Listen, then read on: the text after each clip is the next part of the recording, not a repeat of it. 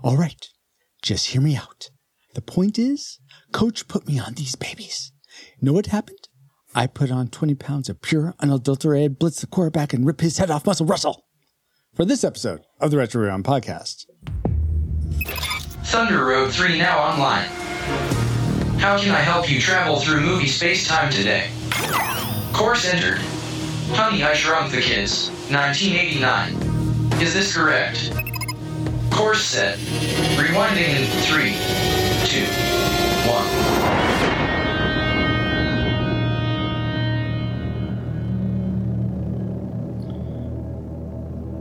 Welcome, Rewinders and new listeners, to the Retro Rewind Podcast, where we take a fresh look at movies and games from 15 or more years ago. I'm your captain of the former pod, Francisco Ruiz, and I'm joined by your XO and mine, Paul, the PaulJPowers.com, and Master Soundboarder Powers. Hey, I'm happy to be here, but you know who I wish was here? I mean, we've been reviewing these 80s movies, and we haven't been able to talk about their famous parties. So I wish Patch was here so he could help review this movie. Oh, I'm here, man. I'm here. Whoa! The white powder is what you can call me now. Just call me the white powder. Why are we starting this way? Well, welcome back. It's good to be here. It's Paul, good to Did I make it into the right podcast? Oh, Dustin, welcome. Oh, you're talking about the white cream filling of the Debbie's cakes, right? That's what we're talking about? You say what you need to. I'll say what I need to, all right? Well, we are glad to have aboard for this discussion of the film Honey, I Shrunk the Kids. First up, ship's clergy, Dustin Warford. Hey, Dustin, how are you doing? I was doing really good up until about 30 seconds ago, and now I'm just confused. Right? Well, go back. If you're confused also, awesome listener, go and listen to our episode on Adventures in Babysitting, which, Paul, do you happen to know what that is? Negative. You don't know what Adventures in Baby? What? No, well, fine. I'll just tell you. Fly? I don't know. It's retrorewindpodcast.com/97 if you want to. Of course, I knew that. I was testing you. Oh, well, I guess you passed or I passed. One of the two. Regardless, in addition to Dustin, as Paul alluded to before, we're glad to have back aboard feelings officer of the former pod, Patrick Patch Hicks. Hey, Patch. Hey, it's good to be back. Glad to be aboard. Awesome. Glad to have you back. And now that you have a quick flyby of who we are and where cocaine parties originated from, Paul, can you give us a quick overview of the production specs for Honey, I Shrunk the Kids? Sure. The Incredible Shrinking Man was released, I forget when, back in the black and white You know time. what? It doesn't matter. Why? Because that's not the movie we're covering. We're covering the Incredible Shrinking, woman? Honey, I Shrunk the Kid. Oh, I'm sorry. Honey, I Shrunk the Kids. Is that better? We don't have kids, but that's nice of you to call me honey. Oh my gosh. Paul, the name of the movie is Honey, I Shrunk the Kids. Wait, that one? From 1989. Oh, not Blew Up the Kids. Brought to my attention yesterday. Not We Shrunk Ourselves. Not the TV show. Not a cartoon. 1989. Wow, you want me to make sure I'm reviewing the right movie this time. I appreciate it. All right, now that I've gone back and watched Honey, I Shrunk the Kids, what was released June 23rd, 1989. Boy, that's around the same time Batman was. Mm-hmm. It runs an hour and 33 minutes and is rated PG. It was directed by Joe Captain America Johnston because he did such a good job on The Rocketeer Johnson. I was about to say, he did such a good job on The Rocketeer, we decided to do another movie by him. He actually did this one first, but yes. Yeah.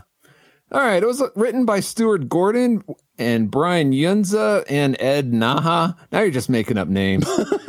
And the music was composed by the legendary James Horner. Are you ready for the box office trivia? I am ready. Patch and Dustin, are you guys ready? I'm ready.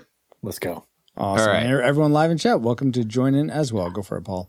Honey, I Shrunk the Kids was made for about $18 million. Really? And earned around $222 million at the box office. Wowza. So given this fact, how high in the box office do you think it ranks among the movies released theatrically in 1989? And because it's 89, we'll go for the top 89. All right. Top 89. Patch, what is your guess? 6. 6. Okay. That's stronger. There are a lot of amazing movies in 89, but okay. That's good. Dustin, how about you? Well, 89, I mean, 200 and what odd $1 million back then is like $1 billion in the box office today. Yeah.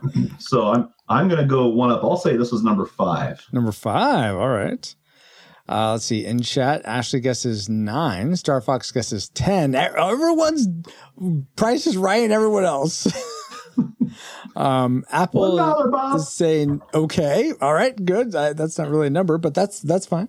For me, we'll give Bobo the 42. Yeah, I'll give Bobo the 42. He's, oh man, guys, I don't feel like I don't want. I'll go lucky number 7. We'll do roulette because they go to Vegas in the sequel. Yeah. I'm gonna go for lucky number 7, Craps Table. Okay, all right. Okay, I feel good. And Paul, where did Honey, I Shrunk the Kids end up?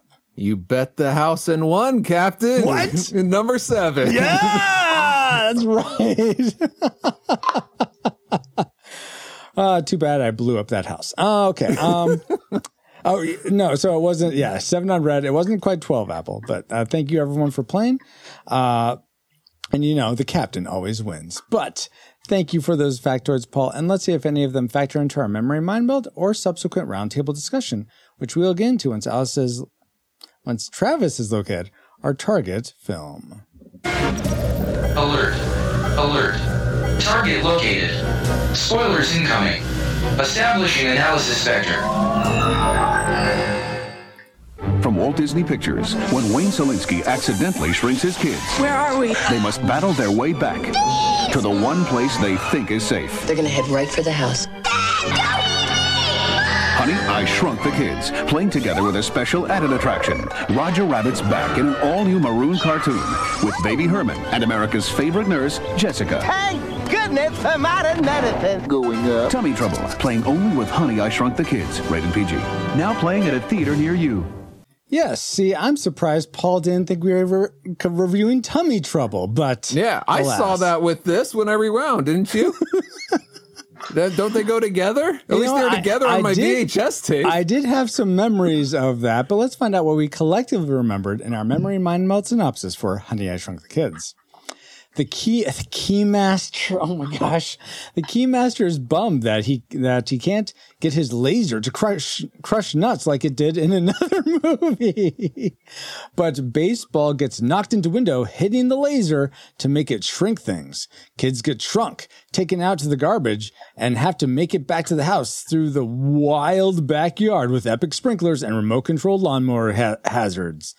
Watch what you put in your cereal as Keymaster Jr. almost gets in, but then learns about French class. I get it. French class. But based on those memories, some of that was right, but I didn't get the cohesion that full synopsis would have. So I'd say that those memories were deceptive. But based on those memories, as flawed as they were, what range did they lead you to predict for this film before your rewatch? Classic, nostalgic, or tragic? Let's start with Dustin this time. What was your prediction for Honey, I Shrunk the Kids? All right, my prediction is classic. Before I watched it again, I thought it would be classic. Mm-hmm. I remember really loving this movie as a kid.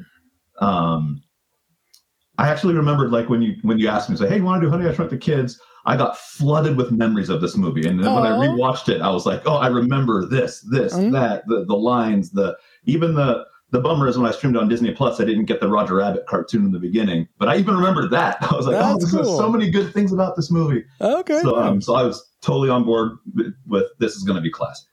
Very cool. How about you, Patch? Well, I'm a little notch down from Dustin. Tragic. Got it. Okay. Paul. I want to hear how tragic it was. What? My face just got stepped on by Wow. I was just assume. Go ahead, Patch. What was your actual prediction? Jealous you have popcorn and he doesn't. I know, right? This is buttered popcorn too. It's the best. Buttered? It's buttered too? Did you get that from a party? From an 80s party? From a specific party there, Paul. There's some white stuff in here, but I won't tell you what it is. All right. No, I pre-voted it nostalgic for similar reasons. I remember it, but not fondly. And as I watched it, I remember that part. I distinctly remember the Cheerios because of the trailer. Yeah. But there were other things that I was like, oh yeah, I'd forgotten about that. So it didn't sit as like well in my head as it did Dustin's, but it was definitely one that I do remember enjoying when I watched it. All right. Paul, how about you? I remember watching this in the theaters and enjoying it. I haven't had any desire to watch it recently, so I put nostalgic. I predicted nostalgic. Yeah, and I sort of felt the same way. I remember thinking it was fine. If I think back on 1989, though, I more fondly remember The Last Crusade, Batman. I think even Ghostbusters 2 came out in 89 as well. Well, that's tragic. So. What? Man. Not the first one, just the second one. I like the second one. But regardless, it'll be interesting to see if those predictions pan out. But first, let's get into the things we liked most about Honey, I Shrunk the Kids. Travis? Best bits. All right, let's start with Patch. What is one thing you liked about Honey, I Shrunk the Kids? Well, this is one of those classic 80s kids adventures. It's kind of Goonie-esque, complete with tones, similar musical themes from the Goonies. I was listening for it because I always read the IMDb trivia before I watch a movie or rewatch. And there were definitely several times where I was like, oh yeah, that's definitely pulled from Goonies. Oh, nice. And, and some of the story beats are the same. It's about kids separated from their parents going on an adventure. And that was really popular in the 80s. Case in point, Adventures in Babysitting, another kind of teen kid movie in the absence of parents, either kind of being spiteful of the parents or just they are not around to help you. And I really think that was a strong story type in the 80s. That latchkey kids were drawn to. Exactly. Yeah. I mean, and I was one of those. I was a latchkey kid. I was like, yep, I relate to these guys, not being shrunk and, getting lost in my backyard, but a lot of the things that they were dealing with, the adolescence, the crushes and things like that, I thought they played really well in a movie like this. And like the classic 80s adventure that's on display here. Dustin, were you a latchkey kid and did this relate to you in that way? I loved the adventure part of it. That was actually one of my likes, but I'll pick something else now to talk about. Oh, okay. But no, I also picked up on the Goonies sound themes. I think in the beginning of the movie, I didn't look on IMDb, but I just kind of heard I was like, that sounds like the tone for the Goonies. And then the ending of it went a different direction, but it definitely opened up with the same intro to one of the songs as a Goonies song. Oh, that's interesting. I didn't pick up that's cool on that at all, but I haven't seen the Goonies in a while, so. Since last time we reviewed it, which is a great podcast if you haven't listened to it. Paul, what episode is that? That's episode. Google it yourself and find out. But something I did like about this movie, I actually really liked the pacing of this movie. I felt I felt like there was no real dead time, all right, when's the next thing going to happen? It's just from the opening scene, you get the kids bantering with each other. And then it's, you see why the dad is quirky. There's marriage issues, jump to the neighbor's house, baseball through the window. They're shrunk. And it just moves. The whole movie just moves through. Absolutely. And I really liked that. Unlike modern movies, it's only an hour and a half long, which is so nice. Yeah. I was like, oh, wow, this is like a breeze. That was craziness. Yeah. And you touched on how fast it moves. And I think that doesn't...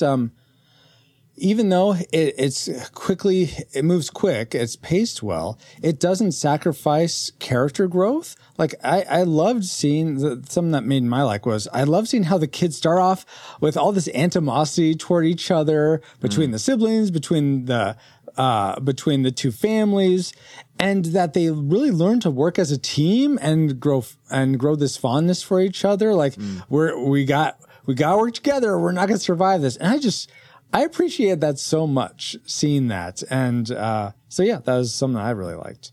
Yeah. I thought it was a little unbelievable that the parents got along so well so quickly at the end. Yes, but the kids, but we spent more time with the kids, so that's understandable. Exactly. But I did like, now there's forgiveness involved, and I enjoyed that aspect. Yeah. What else did you enjoy, Paul? I really enjoyed. This is something that you don't often see. You see it here and there, like a few of the original Pink Panther movies had this, but it's the animated opening sequence with the titles that it's almost its own little short.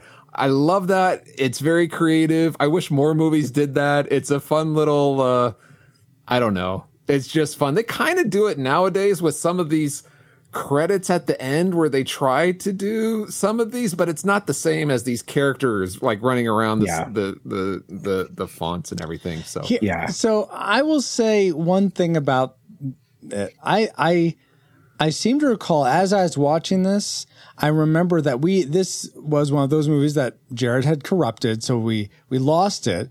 But I was able to recapture some of the memories of it. I remember not liking the intro originally when we covered this back in episode, I think it was 14. But I actually appreciated it a lot more this time. However, some of the fonts, if I was that person, I'd be upset because it just looks like squiggles. You can't read what it is. Like the coloring and the font choice was poor. You can't tell whose that is, what name that is. So as the one guy here not wearing glasses, I could read all the names. Okay, just saying, it was all good. I think the cartoon opening really set the tone for the movie from the get-go. Yeah. Okay. It really did. Yeah. I could see that. And I would put that in the same category as Christmas Vacation. Great cartoon opening. Yeah. Better Off Dead, another good 80s movie. Great cartoon opening. Just it's a rare thing. And I was even thinking about this today, sort of unrelated to this, or last night. I'd seen that HBO Max, or Max as it's called now, recently added Willy Wonka and the Chocolate Factory. And that has one of the best opening title sequences because it just displays all this making of chocolate. And I think in general, my point being that opening titles, I think, are a lost art where you have cold opens for everything. Yeah. And instead of just bleeding into capturing the tone of something, Dustin, you make a great point that sometimes it makes more sense to just let the credits put you in there as opposed to dropping you right into the story. Sometimes it works. And for the bigger blockbusters, it makes sense to just kind of go right there. But there's just something about opening credits that I don't think gets a lot of love anymore, that it's just a title sequence.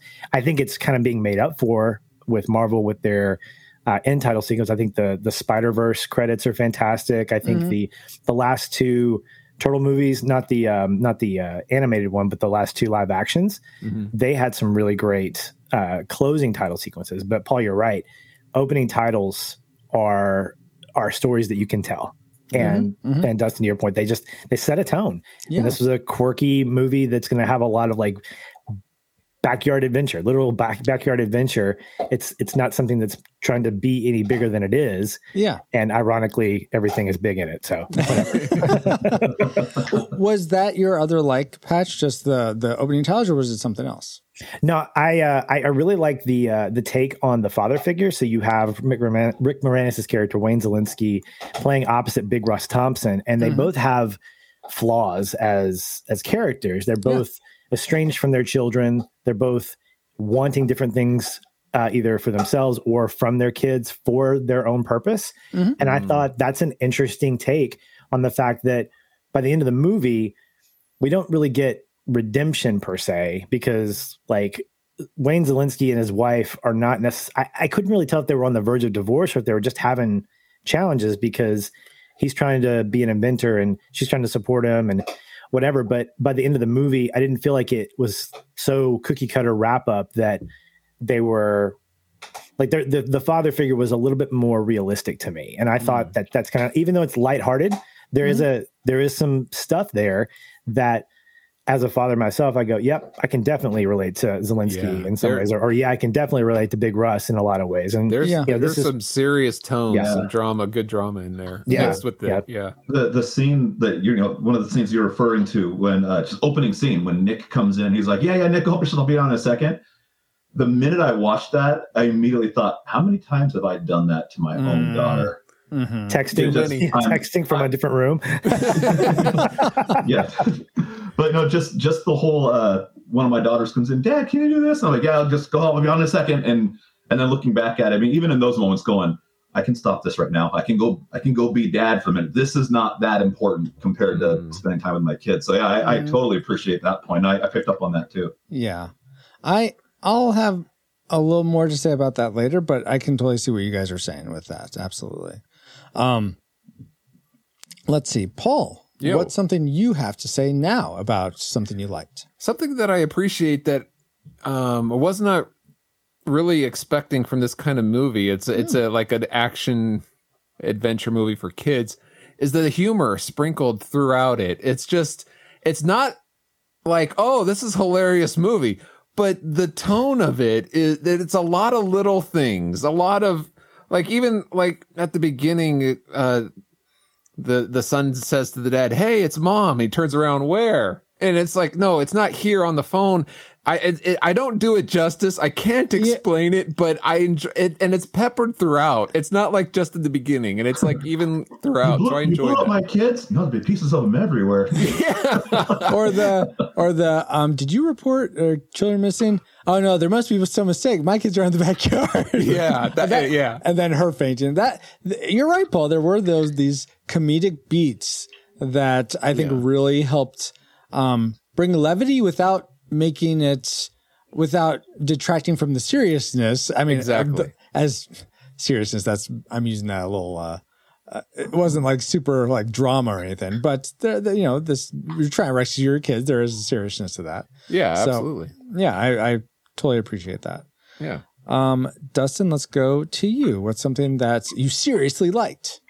I loved the banter.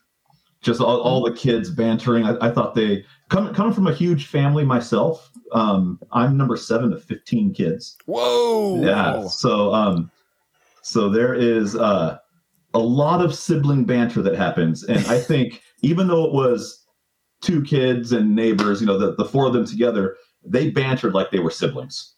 Yeah. And it's for me, it was just kind of laughing like, oh my gosh, we would totally do that to each other and poke at each other, make fun of each other. And I liked it. I really, really liked it. It felt real coming from them. Yeah. Absolutely. It felt, the way they delivered their lines, it felt natural. It just the way it just felt like, and I don't know how much of it was scripted versus how much of it was them genuinely just making fun of each other in the moment for whatever reason. Mm-hmm. But I liked it. I was totally bought in on these are kids that just want to poke each other's buttons. I really liked it. I don't know if I liked it so much, but I'm glad you liked it. I did. I want harmony, but I mean, I like that they get to that point. So you have to show, to have an arc, you have to show where they're disharmonious. Otherwise, it's just like, it's boring. If you want harmony, you can go watch an episode of Barney or something, Francisco. I mean, come on. You're hilarious. Conflict and resolution. Conflict. I know. I'm not saying it's a bad thing. I just didn't like it at first, but it wasn't as bad. It didn't bother me to the point where it made my dislike list. So I'll say that. But something else that made my like list, and Dale had mentioned this a bit earlier, was the visuals in this movie. What was that? I said, who's Dale? You said Dale mentioned this. Yeah, Dale in chat. In the chat. Okay. Yeah. So people listening along, you're not missing anything. Yes. He mentioned that he really liked the visuals. I think I'm remembering that right, Dale. And I thought there were some exceptions, but on the whole, I was really impressed with how well, especially the scaling of seeing everything big around the kids. I think there's some physics issues where like wire drops, I think they wouldn't be able to escape from, and wire didn't work in the way it would if they were really that size. Other than that, I really appreciated just how everything looked like they were really shrunk down, and especially when it first happens and they're up in the attic and with the broom and all the parts flying off the machine. I'm like, wow, this is just so well done. The practical and even the cinematography, having the camera so low with such a wide field of view, wide angle. Yeah.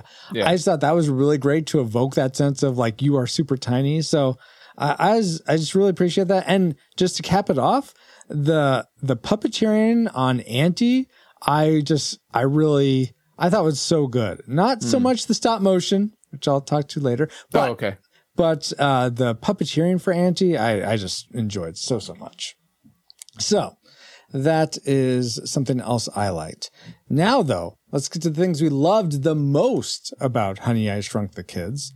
And let's go to Patch. What's your classic maker, Patch?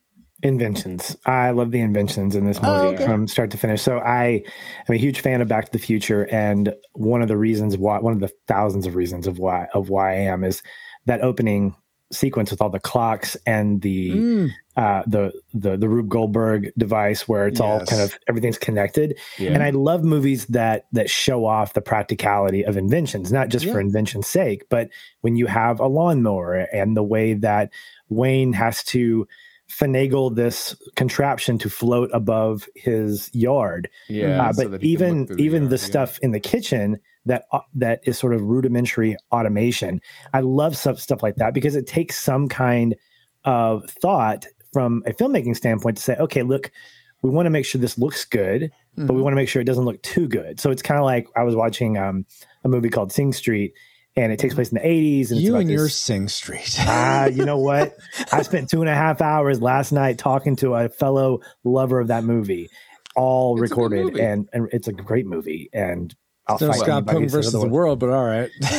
You know what? Apples to oranges. I'm going to throw some powder in your face right now. Anyway, but the fact is, there's when you make a movie and you're trying to like devalue a scene, like you're trying to make something look rudimentary, like distressed almost. Not distressed, but like so in Sing Street, you have this band who is trying to put together a music video, and so you see the music video play out, but it's very elementary, very like raw, no edits. There's, jumping of the camera and stuff, but you have to think very like specifically about that as a filmmaker. How do we get this to look like it was made by kids without making it look stupid? And I think these inventions and how they came to be felt natural to Zelensky's personality. Like these are inventions not by Doc Brown, not by a really like fantastic, well-known scientist, but a dad, a husband, and who's an inventor in that order, right? So he's a guy who is struggling to get this shrink ray marketed in some way. So his inventions are sort of rudimentary, kind of like him, and I like that they reflect who he is. Not necessarily that they're perfect by any means, but they work to a fault. I really appreciate it. So I liked all the inventions. I liked all the inventions. Very, very cool. I'm curious, in all of cinema, of what you've seen, do you have a favorite invention? The DeLorean. Yeah, okay, that's my go-to. I thought you were going to do a 180 and go the hot tub time machine. That was the one. Because that makes more sense than a flying DeLorean. Real quick, Paul, what do you have? DeLorean's your favorite invention? That's the thing that came to my mind. Okay, how about you, Dustin? It would probably be this machine, actually. Oh, really? Okay. The shrinking machine? The shrink ray that also does the, enlarging as we see at the end of this movie. And then the sequel. Yes. Because I'm always a fan of, hey, bigger is better. So if we can take that Sour Patch Kid and make that thing the size of my house, oh my gosh, that is awesome. Let's go. But how much air are you eating? I guess it doesn't matter to do that. Yeah. Don't get me started on density and because. Oh, I'm going to talk about that in my dislikes. Okay, all right. Then we'll table it for now. But awesome. You are my density. Oh my gosh. It's Pop Me To You. I do want to say though, this being the first podcast that I'm on with Patch, and I'm getting all these powder jokes. I just want to know: do you guys have it on the calendar? 15 years to the day when you get to review Cocaine Bear.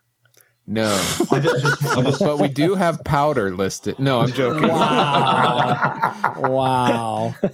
I still want to. I haven't seen Cocaine Bear. I do want to see it though. I haven't either, and I've heard fun things about that movie, but I haven't seen it. Exactly. Have you seen that, Patch? No, I've not. I didn't really. The absurdity of the story inspired by an actual event like that's really what it is. I didn't have any interest in seeing it. I heard from a guy who saw it. He said the movie knows what it is and it owns it. He goes, that's the best I can describe. That's very self-aware, I've heard. Yeah, very much self-aware. All right, enough Cocaine Bear. Let's get back to the Future. Okay, so I really like this part where Marty. I'm kidding. Let's go to Marty. Let's go to Dustin next for your classic maker? What did you love most about Honey, I Shrunk the Kids?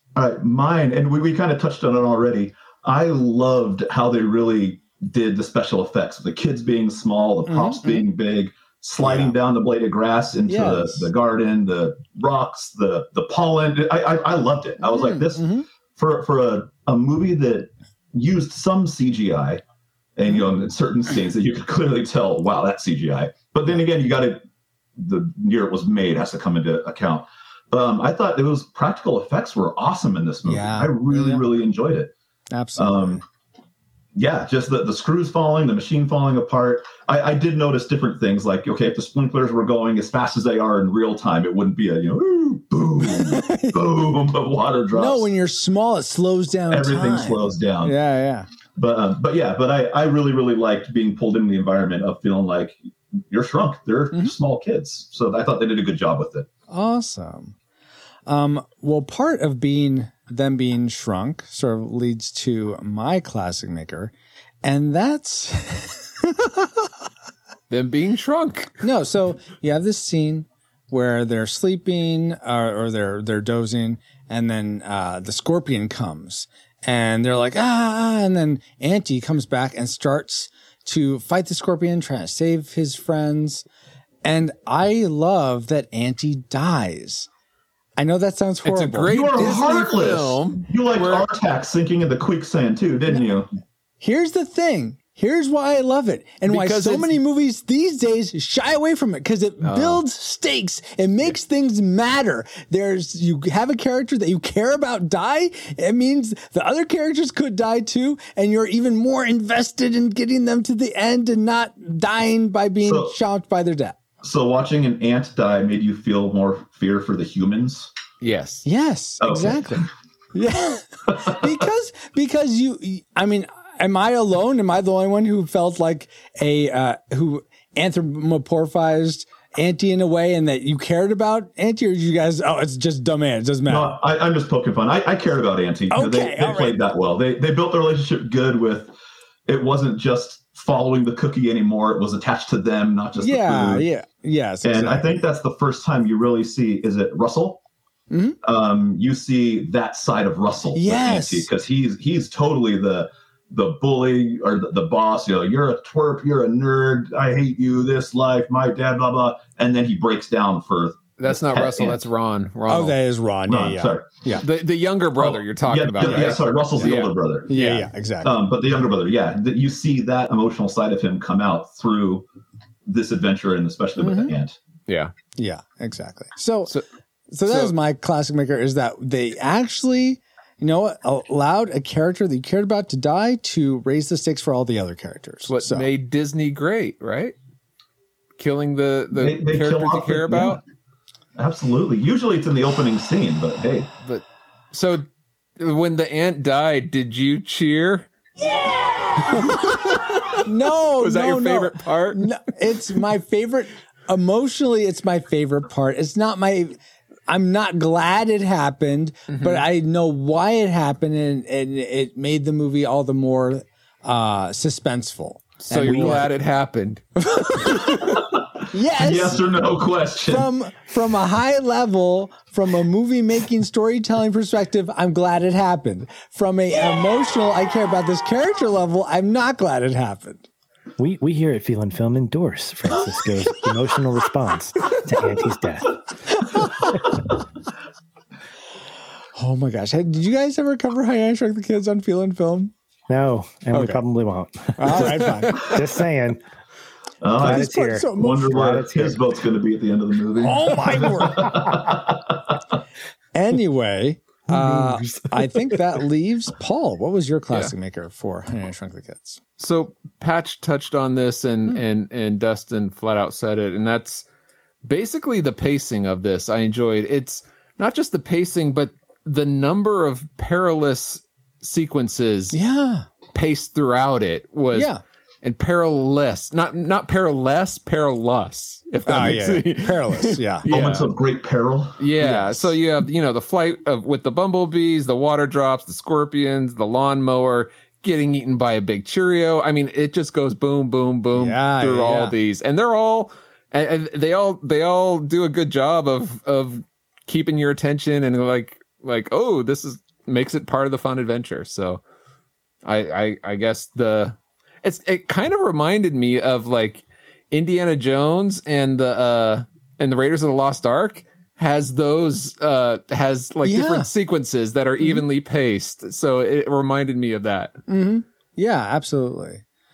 Okay, so just sort of the pacing, but also the sort of set pieces and okay, that's really awesome. Okay, well, very cool, guys. You know what? So there's things we liked, but unfortunately, there's also things we probably didn't like about Honey, I Shrunk the Kids. So let's get. Oh, whoops! Hey, sorry. sorry, Big Russ Thompson. There's one more thing I liked that I totally forgot about, and that's playing games with strangers. Playing Games with Strangers is a family-friendly actual play podcast where indie voice actors get together and play tabletop role-playing games. You can listen to the adventure unfold as they roll dice, slay monsters, and have fun, all at playinggameswithstrangers.com.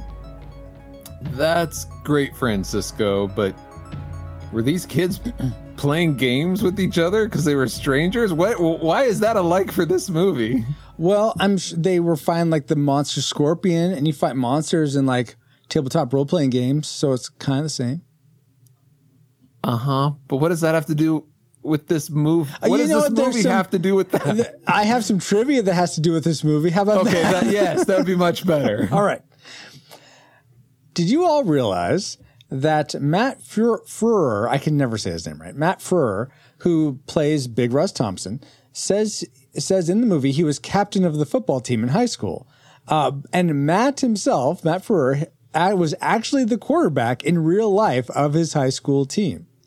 Yeah. So my question to you all is, did you play any sports growing up? And were you the captain of any of those sports teams?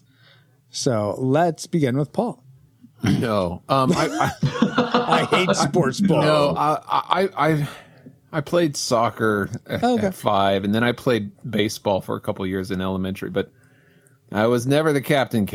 I've always been the Andy Richter to the Conan. Thanks for bringing that up. He has .com in his name, and you're asking if he was the athlete? Yeah. Good point. It's possible. I guess I'm the captain of my own .com. How about that? Oh, my gosh. Dustin, how about you? Yes, I played lots of sports growing up. The main two that I played and excelled at, I played baseball through high school, and I played football through high school. Okay, and, cool. And yes, I was the captain on the teams. Really? Oh, wow. You were allowed to do that? But the sports, different seasons, so I was never playing at the same time. Yeah, but that means that you have like 2 jackets or something. I'm kind of a big deal. All right. All right. Fair enough. So I did baseball. I played catcher and I was captain of the team. And then football, I was offensive and defensive lineman. But I made the all-star squad and was captain of the team as well. And then, it was a lot of fun. I loved sports. Big part of my life growing up. I didn't realize we had awesome. Mr. USA here. Good job. And Patch, how about you? Not a captain, but I did team sports through elementary school, and then I really switched over to singular, like independent sports, like tennis and martial arts and things like that as a teenager. So, yeah, sweet. My son plays soccer. He's not a captain, but sometimes he feels like he is because he knows a lot of soccer stuff. But we try to have to scale him back. Say, hey, listen, the other 8 players on your team, they know stuff too. So, cool. Bring it back, son. Exactly. 10. I do want to take a minute to acknowledge Dale White's comments in the chat. I don't know if you guys saw that. Said when kids cry after Bambi's mom dies, Francisco can be heard calmly going, "Good, good." Yeah. Comment of the night right there. I love it. Wow, MVP. Dale. Francisco, how about you? Were you ever in sports, and were you a captain? Or no, I was never I'm a captain of the sport of podcasting right here. Oh, is that why you decided to go into podcasting and be a captain there? No, so I did almost played some t-ball or some baseball in elementary school, but that didn't happen. And never really did much sports except for wherever we played in PE. So a little bit of tennis, a little bit of baseball, a little bit of basketball, that type of stuff. Get hit with the dodgeball. Yeah. Exactly. I always wished it was like, I was always so thankful when it was dodgeball day because I love playing dodgeball, but it didn't happen as often as I would like. Yeah. Well, great trivia, Francisco. Thank you, Paul. Maybe we'll cover dodgeball a different day. But for now, that we've all had some trivial fun, let's find out what memories you, our awesome rewinders, had about dodgeball. I mean, Honey, I Shrunk the Kids. Wardale White says he loves when Ben Stiller goes, tss, tss, tss. No, I remember, Wardale White says, I remember having a big time watching Barney Rubble, Rick Moranis, Mrs. Cotter, Marsha Strassman, and Max Headroom, Matt Ferrer try to catch their kids before they step on them like bugs. It was a fun movie with a lot of great effects.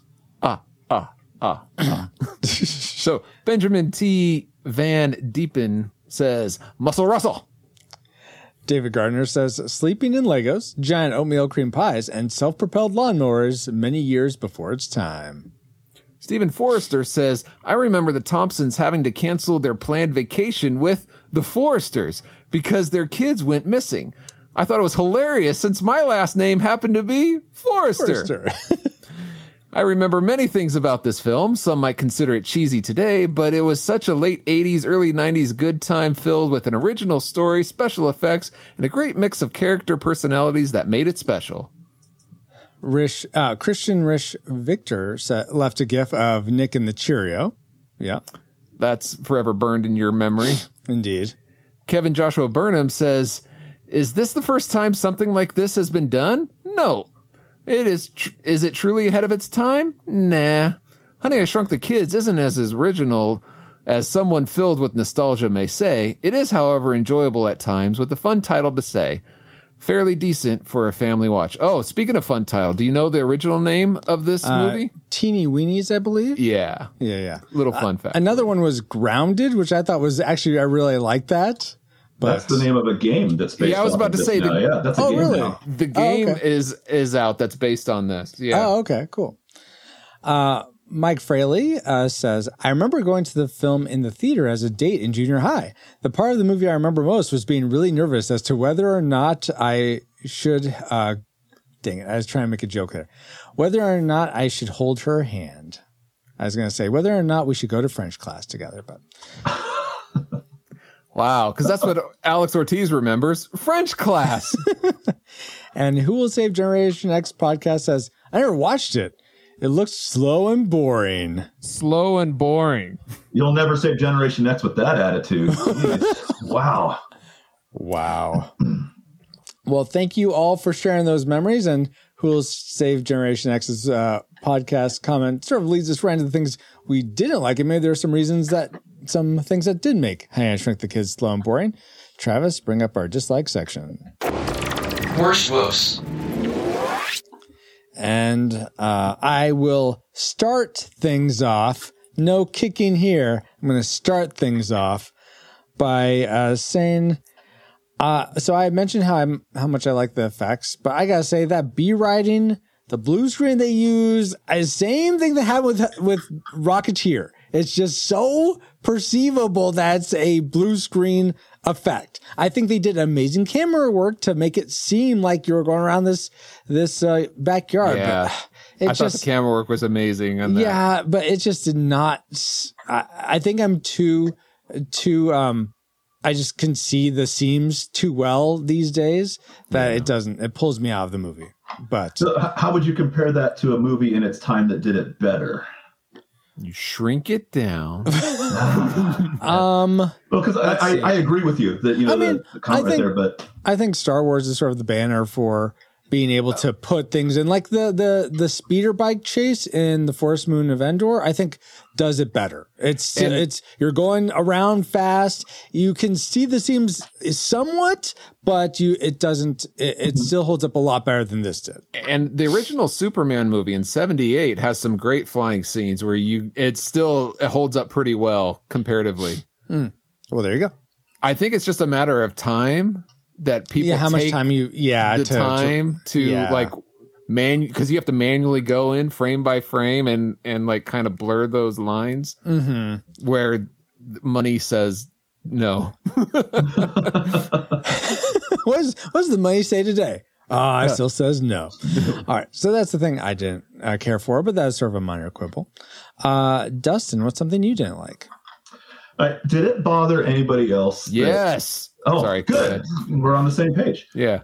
When Mr. and Mrs. Selinsky are on their little doohickey thing, with magnifying glass at night over the lawn looking for the kids, when she goes, she makes a comment like, we need to go, and whatever her comment is, and then she just drops him on the grass. Yeah. Yeah. And they are fully aware that the kids are back there somewhere. And she just goes like, drop, smash. I'm like, come on. Well, she dropped herself onto the pavement. Yeah, but still. Also dropped her husband all over the lawn. That for me right there, I was like, okay, no. Maybe she didn't mean to. Well, she didn't even in that moment show there was no. Yeah, there was no remorse on her end. Clearly panicked. Like I could have just squished my kids. What's going on? And she was just like, "We need to go inside. We need to tell them. We need to go tell them what's going on." I was like, "We can step on them all day long. They'll be fine. Let's go." I may have just killed my kids. Let's go tell the neighbors. Yeah, we were looking, but now it may be too late. So that scene. What's funny is, I've never watched it, preparing for a podcast, find out but so when I was looking for things like, all right, what's going to bother me in this?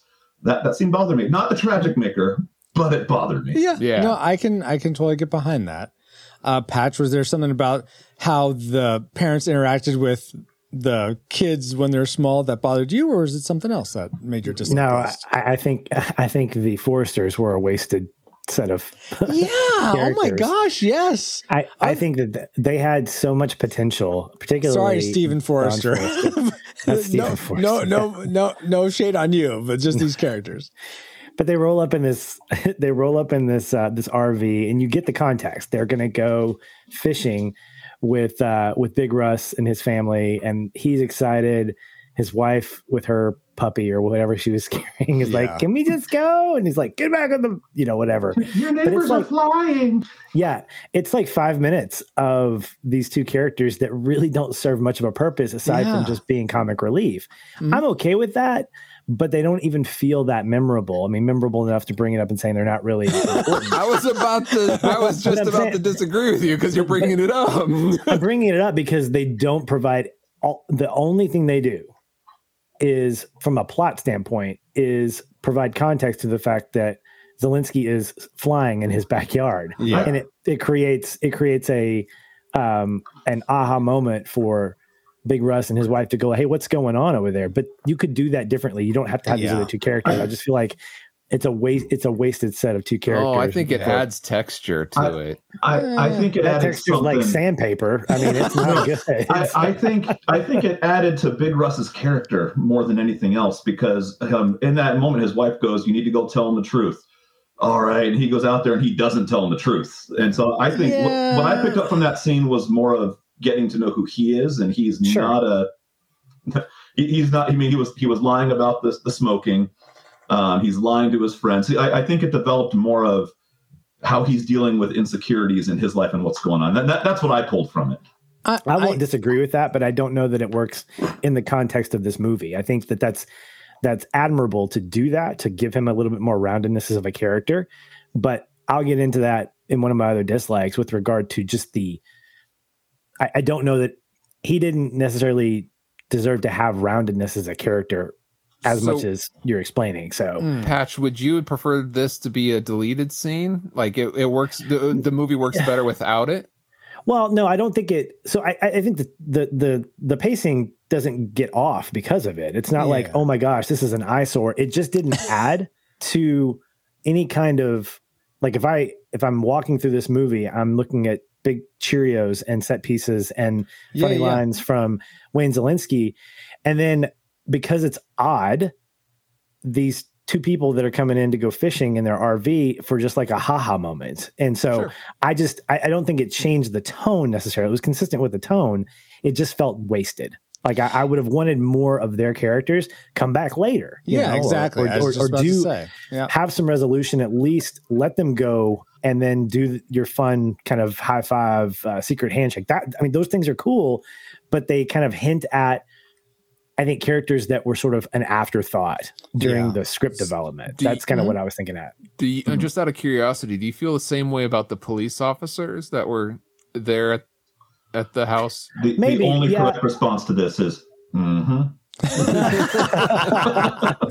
Well, so I would say yes, because I think what the movie is successful at, maybe without trying to do so, is it keeps it at home. It keeps it between families. You don't have to have, it's not a neighborhood watch type thing. Yes, it's a crisis. Your kids are small and stuck in your backyard and you don't want to kill them.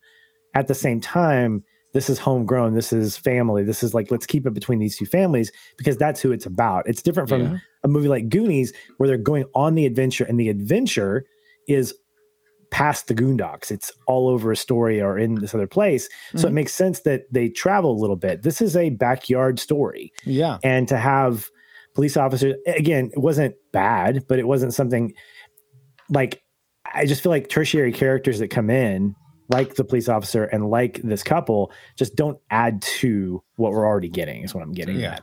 I think it would have been, here's my Francisco's Fabulous fan fiction. Here it comes. For how to better use these characters, I think in a fun way. You find the laser starts going haywire again, shoots out the window, and as they're driving away, it shrinks the Forrester's RV down, and they're all tiny, and then they're just shrunk for the rest of their lives, try to figure out a way where they should go. Oh, well, we're stuck like this now. So what adventures can we go on just as this in the shrunk down RV? I think that would have been sort of clever, or they are able to find them later and bring them back up. But I think that would have been fun if even they got shrunk first and then you kept coming back to them as sort of like a little like aside. Oh, what are they doing now? Oh, what zaniness is going on over here? I think that would have been more an interesting use of their characters. It may not have worked, but I think that would have been a little funner to have that happen. Right.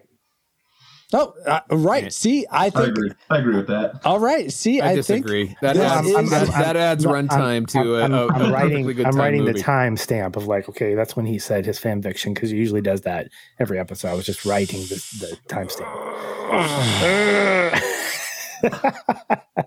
Right. Anyway, you just went from an 1.5-hour movie to a 2-hour and 10-minute movie, though. With that, no, it'd be like an hour 40, guys. You're not spending that much time. Give me my 9 minutes back.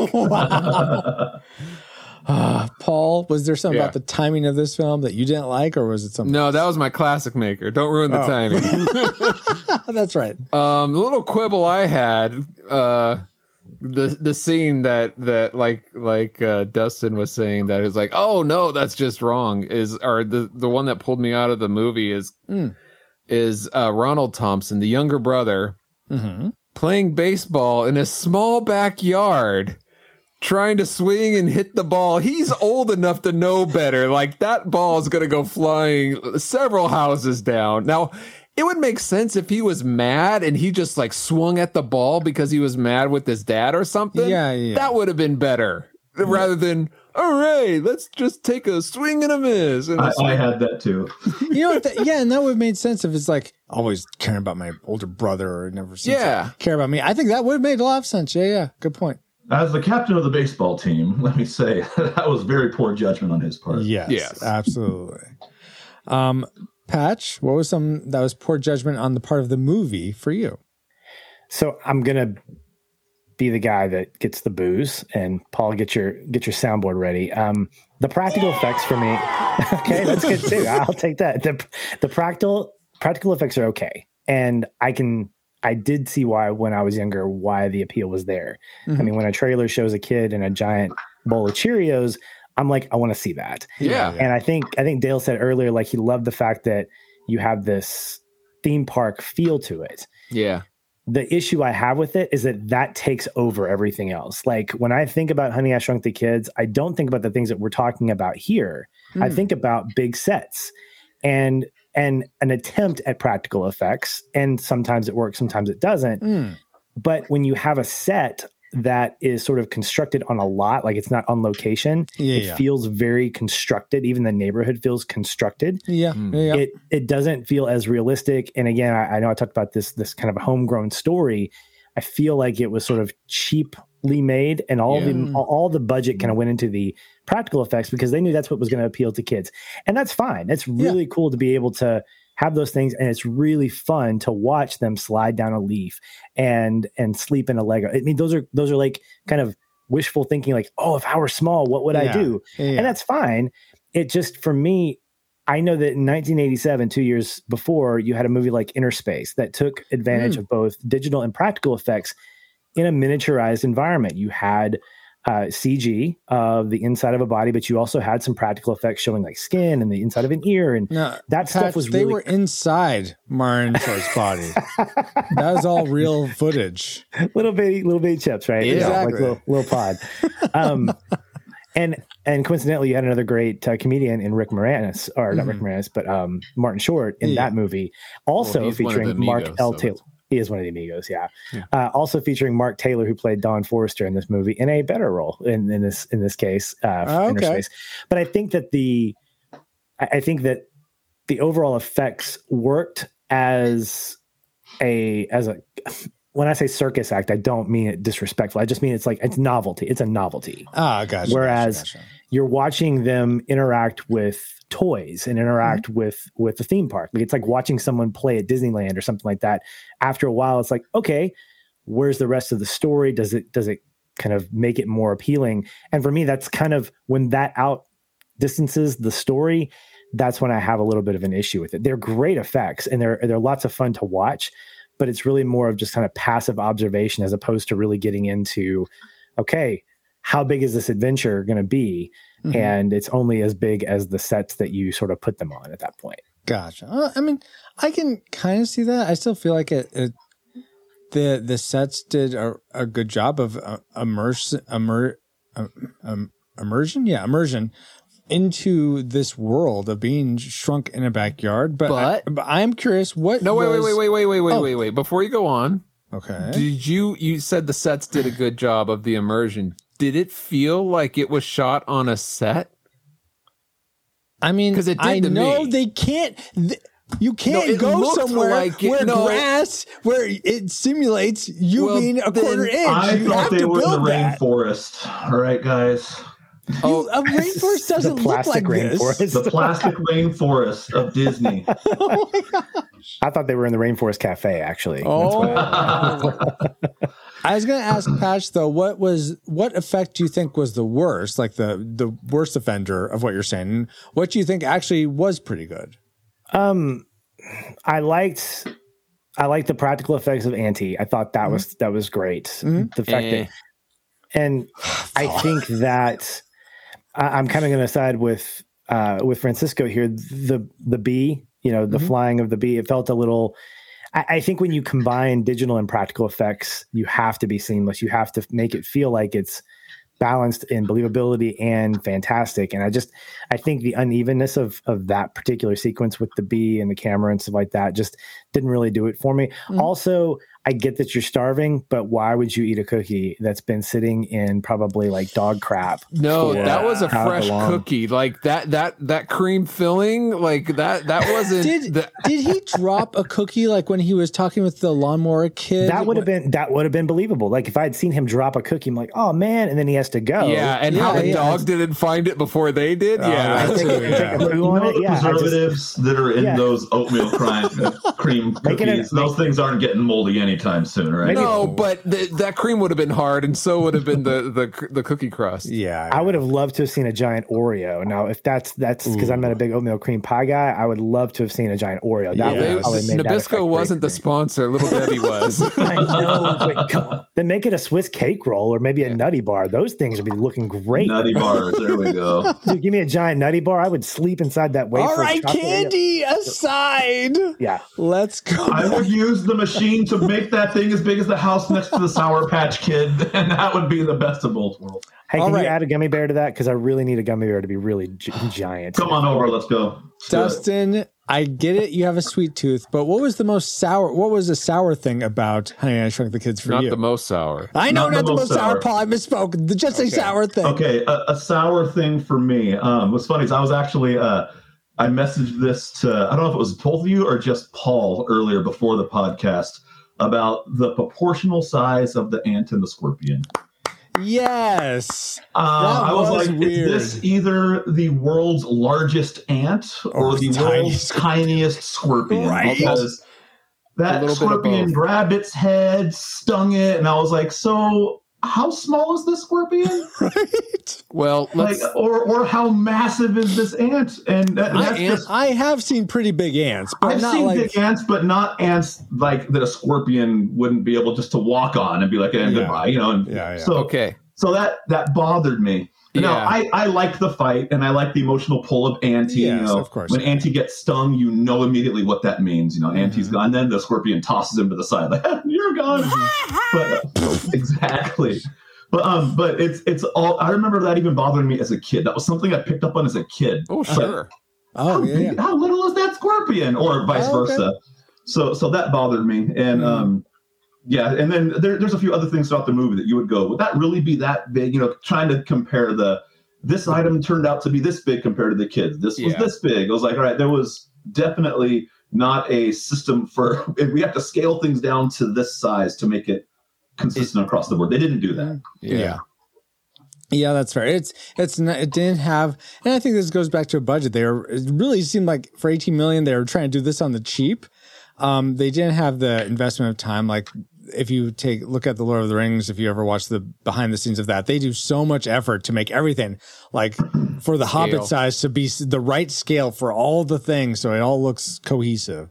But regardless, let's go to Patch next. Let's go to me because that's also my next dislike. Right. Yeah, they do a lot of setup at the beginning, make it scientific, where little Nicky is calculating their size. They're a quarter of an inch big. It takes this long. It sounds like they put a lot of effort in.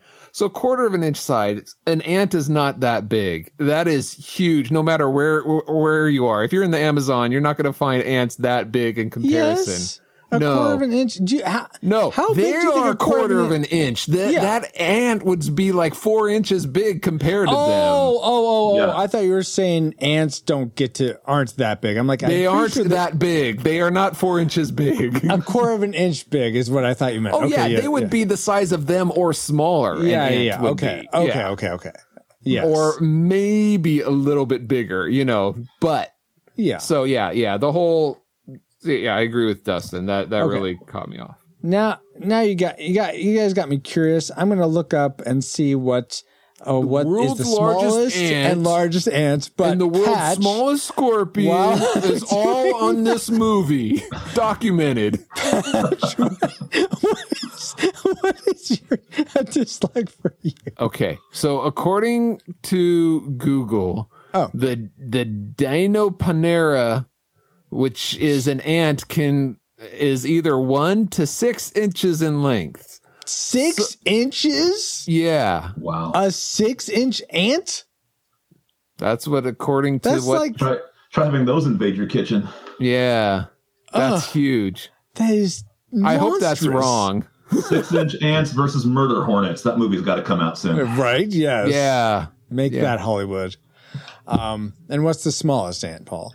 No, you want the smallest scorpion. Well, sure. I was trying to see where it would be for how likely the kids would be in comparison size. Well, they could, yeah. Okay, while you're doing that, I'm going to give one more thing I didn't like about this film.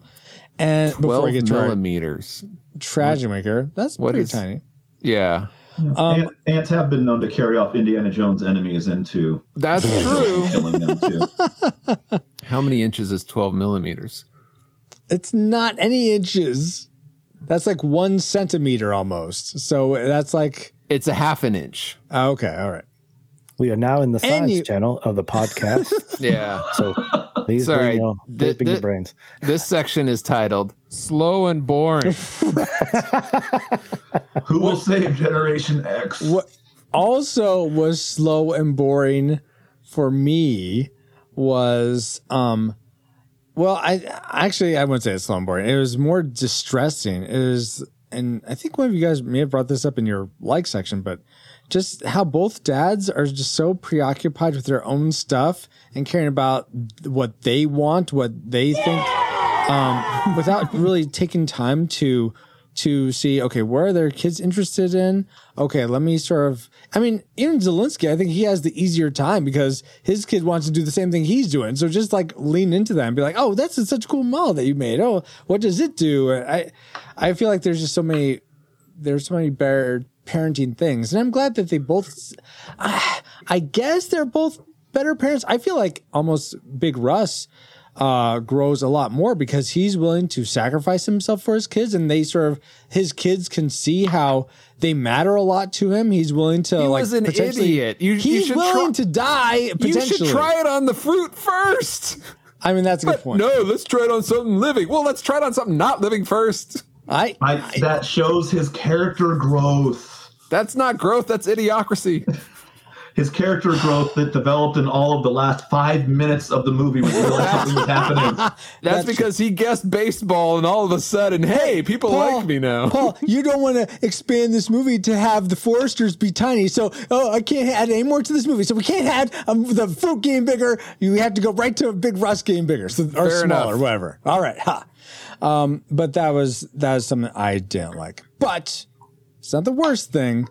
The worst thing of this movie is all the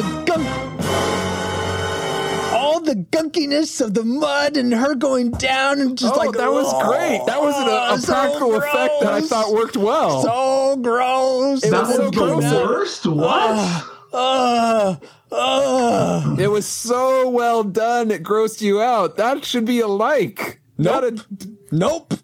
He's like, I like the emotional ants dying, but not someone being brought back to life after drowning. Boo. Boo.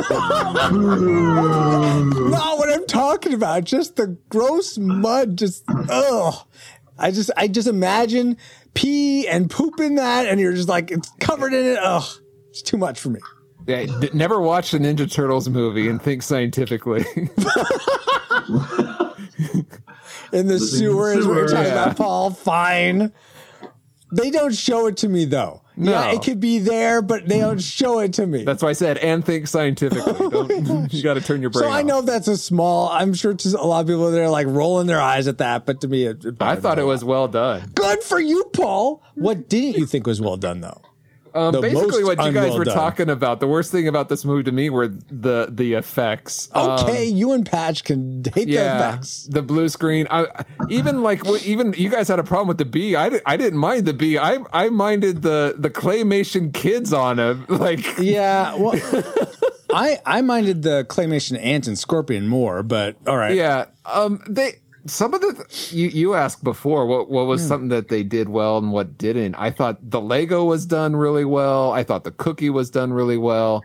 Something that wasn't done really well was like a lot of the practical effects I thought were cool, but a lot of them weren't. Like you're supposed to turn your brain off and say, okay, yeah, that's a broom.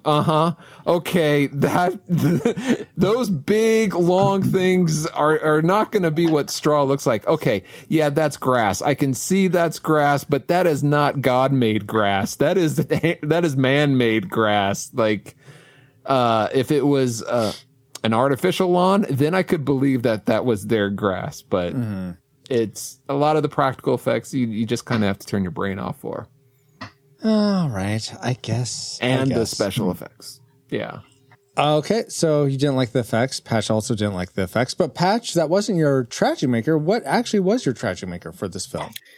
Well, I think for me, it comes down to when you have a story, when you have the kind of beats and the kind of themes that live in this. I brought up Goonies a couple of times. Mm-hmm. There's a way to be what I consider successful and have a classic movie on your hands, and that's where I think this one fails. So I think when you look at movies, when you look at movies in the 80s in particular, you have a Goonies that really stands the test of time. I introduced my kid to it. It's one that has, it's not just actors that have gotten like more famous as a result of, other movies that, you got Sean Astin and you got just a whole cast of people. When I look back on a movie like this, Rick Moranis stands out because I really liked him as an actor back in the 80s. He's fantastic in Ghostbusters, a great comedian.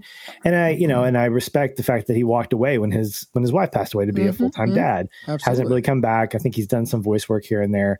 But you look at the rest of the cast and nobody really stands out as like, wow, those were memorable performances apart from it being just what I would consider a canned movie, like a story like, hey, let's take these beats, let's add some flair to them, some special effects, and now we get Honey, I Shrunk the Kids. It doesn't make it bad, and it's enjoyable. It's just not one of those movies that I go back and I think, man, I definitely want to rewatch that. Yeah. I was talking to a friend of mine about the Police Academy movies. They're fun to watch, but they're very much kind of in a canister of a type of comedy that just would not be well received or would be as funny in 2023. So I guess that's my way of saying it doesn't hold up. It does hold up, and it's worth seeing at least once. So I'm kind of, tipping my hand to what I'm going to call Stop telegraphing. Sorry. He telegraphed 5 minutes into the podcast. Oh my God. I really did. And I have no problem saying that, but I like giving my explanation. But it's one worth enjoying. And I think that it has that potential, but I felt like either with the budget or with there were constraints there that sort of saw themselves take shape, where you had the potential for really good kind of rounding out of father figures, because I think we're all hitting on that. You had really good relationships with these kids that could have formed something pretty amazing, and they just didn't hit on those levels that a movie like Goonies does, where you have a runtime that's only about 15 minutes longer, but does something pretty incredible. Now, I think some of that has to do with a director like Steven Spielberg or a writer like Chris Columbus. I mean, that's a killer group of creators. Well, Richard Donner directed Goonies, but Spielberg produced it, and then Columbus wrote it. So, I mean, you've got this same thing with Armageddon. I don't really like Michael Bay, but when you put Chris Columbus as the director or whoever, when you have a team of people that are doing what they are good at, you get movies like Armageddon. I think that's why a movie like Goonies, with the same kinds of story beats, works better for me because of the fact that you get the comedy, you get the character growth, you get the kids' adventure. This feels sort of like the B Squad of 80s kids adventures. Like I think of when I think of Scream, or I think of like I Know What You Did Last Summer with these really, famous 90s actors, then I think about Final Destination that feels like the understudies for all those actors. And let's put a scary movie together that obviously spawned like 4 or 5 sequels, but these are not them.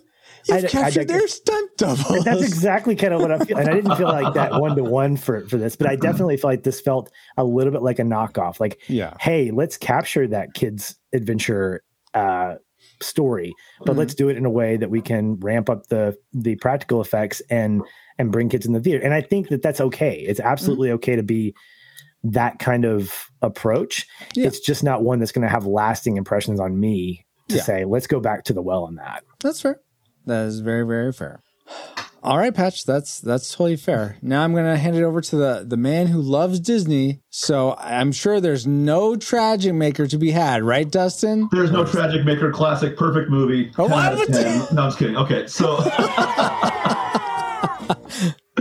no, I do have a Tragic Maker. Oh, okay, yeah. What was it? There's some scientific things that come out about this movie that kind of pull me out of it. Slow and boring.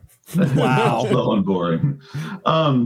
So when Selinsky is talking about how this thing works, right? He says, think about the proportional size of the empty space in matter. If we can reduce that empty space, we can significantly shrink things.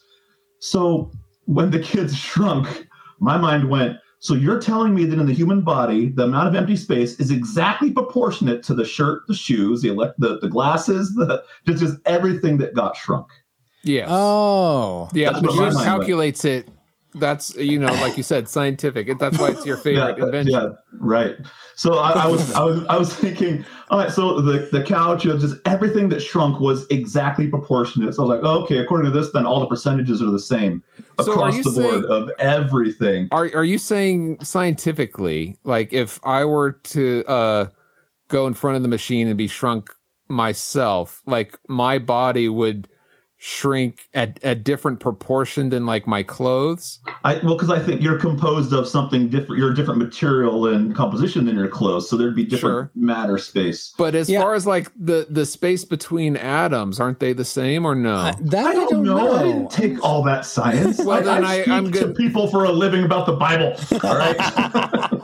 I think that's the space it takes away. I will add on to this, and you may have more to say, Justin, so I'll just, as an aside, Ant-Man was going through my head, and that whole shrinking thing, just because you take up less space doesn't mean your mass is any different. Ant-Man's so the worst at breaking that, though. Well, whatever, though, but all the kids would be like... Yeah, that tank should have been able to be on that keychain, right? Yes, right? Exactly. Only when it's convenient for the plot does that work in Ant-Man. But, all that to say is they wouldn't have been able to, Ant would not have been able to lift them. They would have been able to wreck that scorpion with one punch to the claw. It's just, that would have been amazing.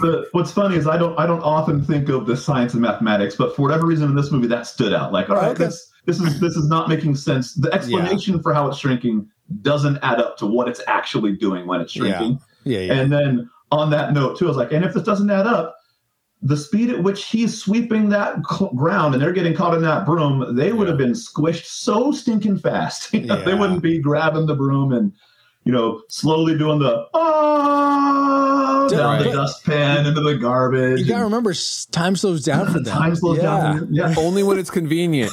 So, like water drops. I actually put in my notes, they would clearly not survive the broom and garbage, smash, squish, splat, dead. And I can add now, Francisco laughs at the misery because it's plot development. Oh my God. Well, they could. If you ever tried to sweep up ants, a lot of them survive. Yeah, but they have exoskeletons. People do not. But these are the 6-inch ants. All right. Yeah, that's right. The science experiment was brought to you by Dove. But I did like. So I don't know if they intended to do this at the end, but I loved. I mean, they always intend to do this when he puts the hat back on.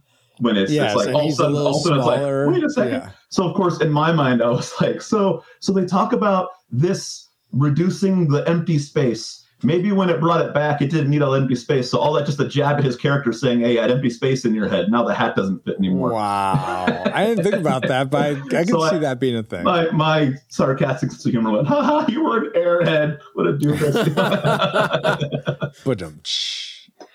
Well, now that we've shot through the air all our firing trajectories, Travis, it's time for the final range. You have a firing solution for us. Firing solution complete. Salvo authority accepted. Ratings prepared to launch. What does salvo authority mean? Why does he say that? Because you couldn't understand salvo at the ready, Paul. What did I have to... I didn't tell him to say that. For years with Alice, salvo at the ready, salvo at the ready. She says salvo authority. I heard it. So I was like, you know what? Let's just lean into this joke and make it salvo authority. So you programmed Travis to say salvo authority. So what does salvo authority mean? I don't know. You came up with it. No, you're the captain. You programmed it. As a ship's clergy, I offer counseling for captains and first mates and everybody else. Well, someone needs it. I'm the captain now. Okay. Starting a coup.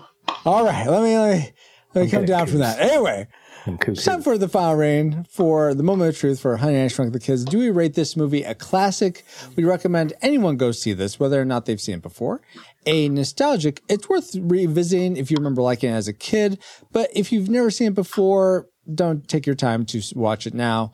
or do we rate it a tragic? It's not worth anyone's time today. If you've never seen it before, definitely keep it that way. And if you have seen it before and maybe have some fond memories, you're just going to sully those memories with a rewatch. So don't rewatch it. Sully, that's another Disney movie, right? Hey, I like the reference, Francisco. Totally intentional. Appreciated. Patch, you had predicted nostalgic. What was your final rating for Honey, I Shrunk the Kids?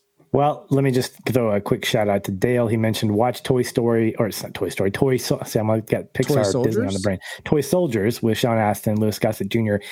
Actually just rewatched this yesterday. It's a fantastic movie. Definitely a diehard knockoff, but probably one of my favorite movies growing up as a kid. I don't think I've ever seen it. Whoa. Now this makes me curious how you're going to rate this movie in comparison to Toy Soldiers. Toy Soldiers? Oh, this is definitely nostalgic. Yeah, Honey, I Shrunk the Kids is definitely nostalgic for me. Okay, and Toy Soldiers is a classic for you? It's nostalgic as well. I say it's a classic in that I grew up, because I recognize it for what it is, but it's got so many like great like moments in it. There's shenanigans that happen. This is called Mutiny, Francisco. We've taken over your podcast. Go ahead, continue, Patrick. It's not my podcast; it's God's podcast. So, all right, congratulations for taking over God's podcast. Yeah, all right. Break out the powder. The Lord bless me. Anyway, no. So absolutely. So it's definitely nostalgic for me. I think I Shrunk the Kids. I mean, okay, and Toy Soldiers too. I am shocked. I am shocked by your rating. Yeah, you sound so shocked, Dustin. So shocked. Why don't you shock us with your rain? You're going to be... After a prediction of classic, what did it end up being for you? You will be so shocked with mine. I'm going to stick with classic. Oh, what? Oh, my gosh. My heart can't take the sudden change. I think of the podcasts I've done, I actually jump around quite a bit from prediction to what I do at the end. You can, yeah.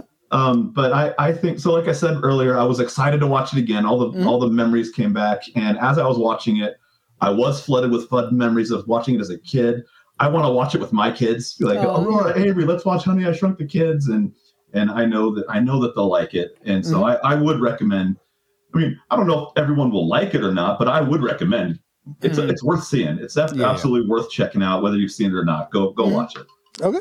So classic for Dustin. Wow. Then we like to go to our reflux capacitors, the people that support the podcast, and they get to have a say in this final rating as well.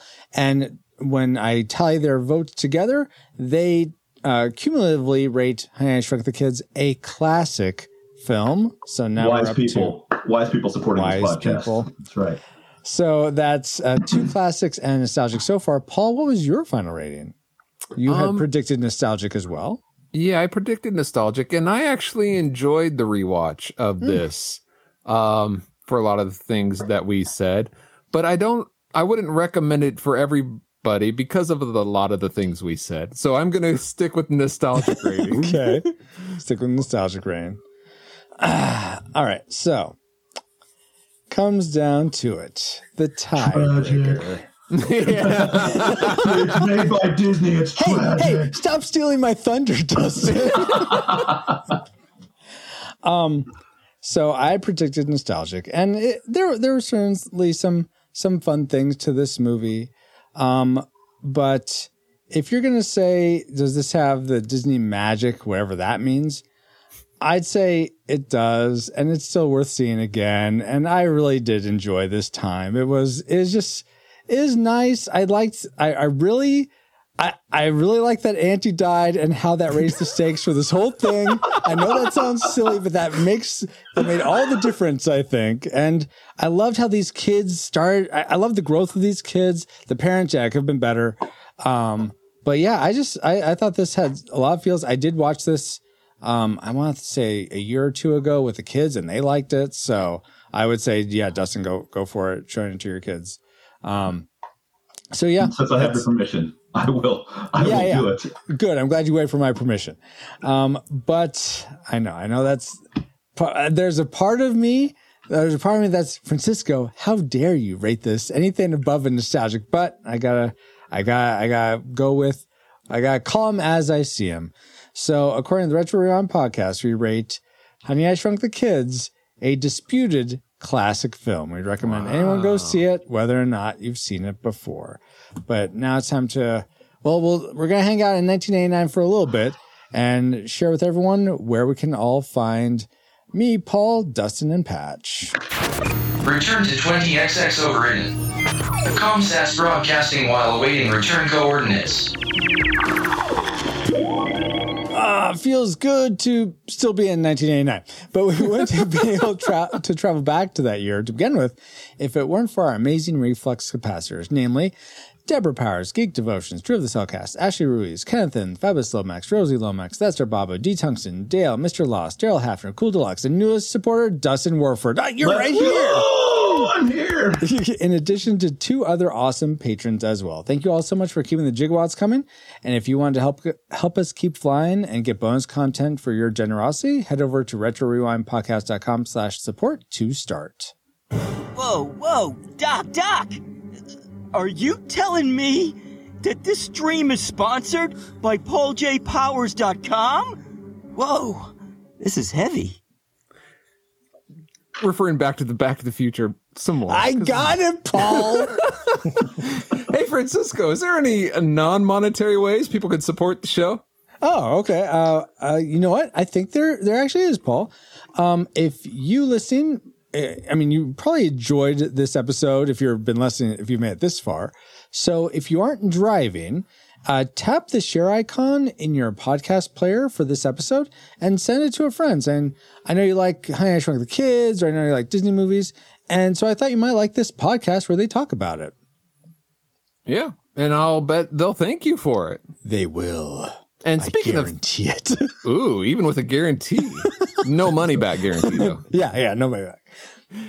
But speaking of thanking people, we want to give a big ant hug to... Shouldn't we shrink that hug down a little bit? No, we want to grow it. Okay. Hug. Like the turkey, like a gummy bear-sized house. Oh, my gosh. Okay. No, wait. A house-sized gummy bear. Yeah, that's what I meant.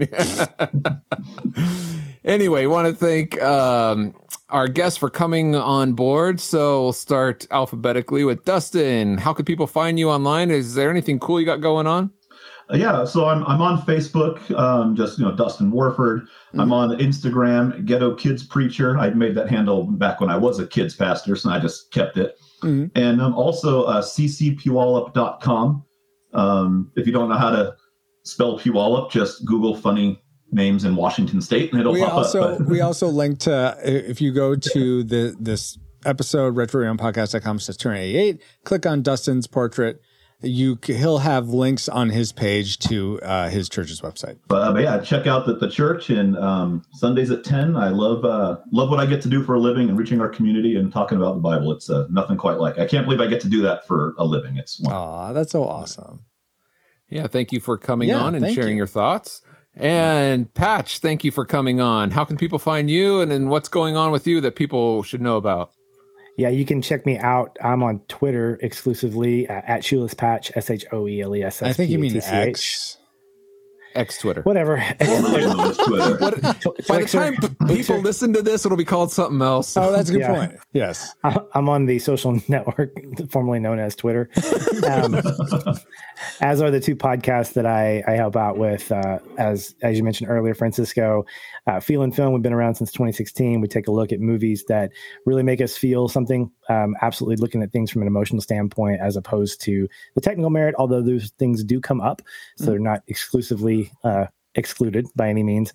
And then as of about a year ago, I launched a new podcast that covers in-depth scene-by-scene analysis of and recaps of TV series that I've either not seen or people that come on the show have not seen that I want to share with them, called an original series. So we're in our second official calendar year season right now, covering the last part of, I think Stranger Things season 3. We're about to drop our conversation on The Last of Us season 1.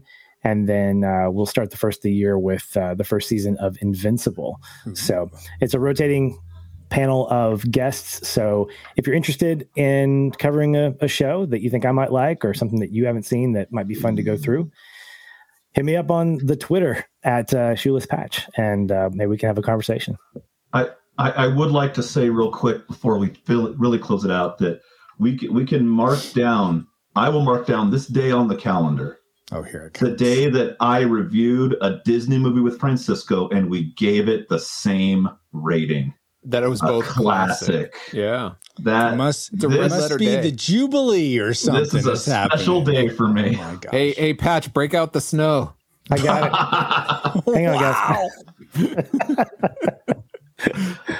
And according to what's his name on the chat here, that Sour Bobo says, I now have salvo authority. So, oh my gosh. Well, I have Bobo. the salvo authority to thank you, Dustin and Patch, so much for coming back on the show. Always awesome to talk about these movies with you guys. Yeah. Thank you so much. I'll give you a not shrunk down thank you to my good friend Paul and all you rewinders, new or old, for another fun voyage. You're welcome. And you can find me, pauljpowers.com at pauljpowers.com. No, it's like it's in the name. And you can find me on our Discord for show announcements or just to say hi. Join us there at retrorewindpodcast.com/Discord. This podcast is a proud member of Culture Box, a curated collection of podcasts, videos, and articles that will provide you a balanced meal of content. You will find culture celebrated for its past and future, satirized for its extremes, explored in study, and created anew in story. Point your web browser to culturebox.media. Thank you, Nathan. I think that was Nathan. I can hear him that's clear over Nathan. here. All right. Wow. And as Nathan just said, we are now part of Culture Box Media Network. Find all the shows unpacking truth through story, comedy, and geekery at culturebox.media. Thank you, EXO, and thank you all for listening. We pray you are more joyful today than when you first hit play. But like a Pokemon, we got to catch you all for our next episode. You can find out what that is probably by either waiting a few weeks or listening to our ship's logs, which you can catch up on at retrorewindpodcast.com/story. But until then, catch you later. Rewinders of the Lost Pod mission complete. Review audio ship's logs for more details.